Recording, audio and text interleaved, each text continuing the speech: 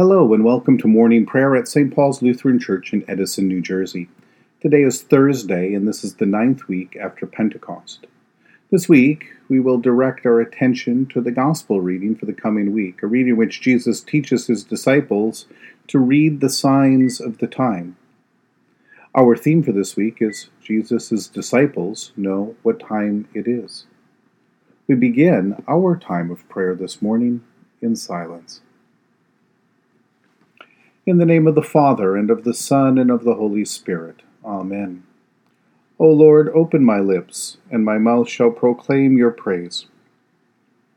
Glory to the Father, and to the Son, and to the Holy Spirit, as it was in the beginning, is now, and will be forever. Amen.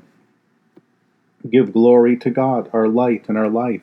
O come, let us worship and praise. Come, let us sing to the Lord. Let us shout for joy to the rock of our salvation.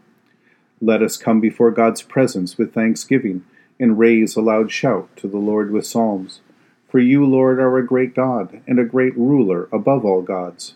Come, let us sing to the Lord. Let us shout for joy to the rock of our salvation. In your hand are the caverns of the earth. The heights of the hills are also yours. The sea is yours, for you made it, and your hands have molded the dry land. Come, let us sing to the Lord. Let us shout for joy to the rock of our salvation. Come, let us worship and bow down. Let us kneel before the Lord our Maker. For the Lord is our God, and we are the people of God's pasture and the sheep of God's hand. Come, let us sing to the Lord. Let us shout for joy to the rock of our salvation. Long ago, God spoke to our ancestors in many and various ways by the prophets. But in these last days, God has spoken to us by a Son.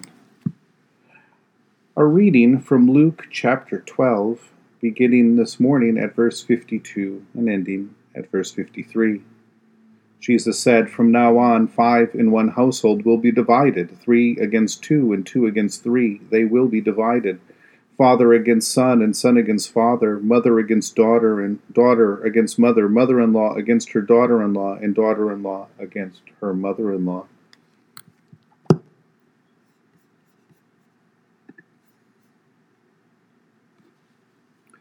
The faith and religious beliefs of a family have an enormous impact on the faith and belief of the children in that family. In many cases, faith is part of a family's identity, its traditions, and its values. In Deuteronomy, God's people are instructed to tell the story of God and to instruct their children in God's word, laws, statutes, and ordinances. Next to loving God and loving neighbor, teaching our children to know God and to love their neighbor out of faith and love for this God is the first priority of God's people. So when the chief priests and the elders, the scribes and the Pharisees all reject Jesus, condemning him to death as a blasphemer who spoke against the temple, rejection of Jesus became a sign of righteousness. If, however, a child or a parent or a sister or a brother or a mother or a father had come to believe in Jesus and to follow him, then the family would be divided. Jesus had come and dined at their table, or healed them of a disease, or provided food for them miraculously, or even raised to life a dead relative, and some believed, and yet some rejected, the family would divide it. They would fracture over the question of Jesus. And since loyalty to God always overrules loyalty to family, the division may be permanent. This would be the pattern in households wherever the gospel was to spread. Wives would come to faith in Christ, but their husbands would remain pagan, causing all sorts of problems. And so it was with all different kinds of relationships within the household, and between all different kinds of relationships. Husband and wife, children, in-laws, slaves and masters. And yet one of the new things that a Christian receives in their baptism is a new family, defined not by blood relation and not by legal recognition, but by faith in Jesus Christ. By faith, we have all been made children of Abraham, heirs of the promise fulfilled in Christ. We might find it hard to understand today, since for so many, the idea of family values, especially sort of a nuclear American family, has become so entwined with the Christian faith, or at least for some. But Jesus actually seems to be pretty insistent that his followers would not be bound or restrained in their belief, in their faith, in their loyalty to God by family or kin or tradition. But instead, the promise was given that they would find their family, their household, among all of those who had come to new life in Christ, in the kingdom, in the resurrection. Family and connection changes. For followers of Jesus, family is not blood then or genetics, but it is a matter of the water of baptism.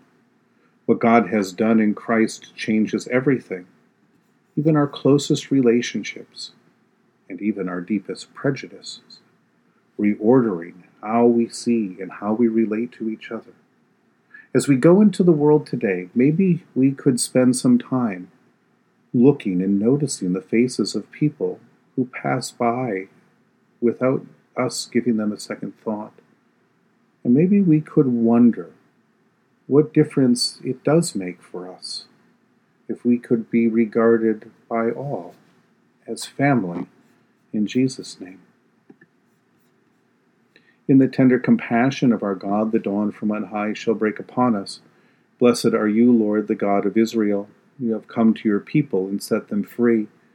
You have raised up for us a mighty Savior, born of the house of your servant David. In the tender compassion of our God, the dawn from on high shall break upon us. Through your holy prophets, who promised of old to save us from our enemies, from the hands of all who hate us, to show mercy to our forebears, and to remember your holy covenant. This was the oath you swore to our father Abraham, to set us free from the hands of our enemies, free to worship you without fear, holy and righteous before you all the days of our life. In the tender compassion of our God, the dawn from on high shall break upon us. And you, child, shall be called the prophet of the Most High, for you will go before the Lord to prepare the way, to give God's people knowledge of salvation by the forgiveness of their sins. In the tender compassion of our God, the dawn from on high shall break upon us, to shine on those who dwell in darkness and the shadow of death, and to guide our feet into the way of peace. In the tender compassion of our God, the dawn from on high shall break upon us. The Lord be with you. Let us pray. Mighty God of mercy, we thank you for the resurrection dawn bringing the glory of our risen Lord, who makes every day new. Especially we thank you for the sustaining goodness of your creation, for the new creation in Christ and all gifts of healing and forgiveness, for the communion of faith in your church, for the gifts of relationship with others. For who else, for what else are we thankful? Merciful God of might, renew this weary world. Heal the hurts of all of your children, and bring about your peace for all in Christ Jesus, the living Lord. Especially we pray for the Church of Jesus Christ in every land, for those who govern the nations of the world, for people in countries ravaged by strife or warfare, for those who are sick, for those who are mourning, for those who work to bring about peace and international harmony, and for all who are working to save this earth from carelessness and destruction. For who else, for what else do we pray today? We give thanks to you, Heavenly Father, through Jesus Christ, your dear Son, that you have protected us through the night from all harm and danger. We ask that you would also protect us today from sin and all evil, so that our life and our actions may please you. Into your hands we commend ourselves, our bodies, our souls, and all that is ours. Let your holy angels be with us, so that the wicked foe may have no power over us. Amen. Lord, remember us in your kingdom, and teach us to pray. Our Father, who art in heaven, hallowed be thy name. Thy kingdom come, thy will be done, on earth as it is in heaven. Give us this day our daily bread, and forgive us our trespasses, as we forgive those who trespass against us. And lead us not into temptation, but deliver us from evil. For thine is the kingdom and the power and the glory forever and ever. Amen. Let us bless the Lord. Thanks be to God. Almighty God, Father, Son, and Holy Spirit, bless you now and forever. Amen. Go forth into the world to serve God with gladness. Be of good courage. Hold fast to that which is good. Render to no one evil for evil. Strengthen the faint-hearted, support the weak, help the afflicted, honor all people, love and serve God, rejoicing in the power of the Holy Spirit. Thanks be to God.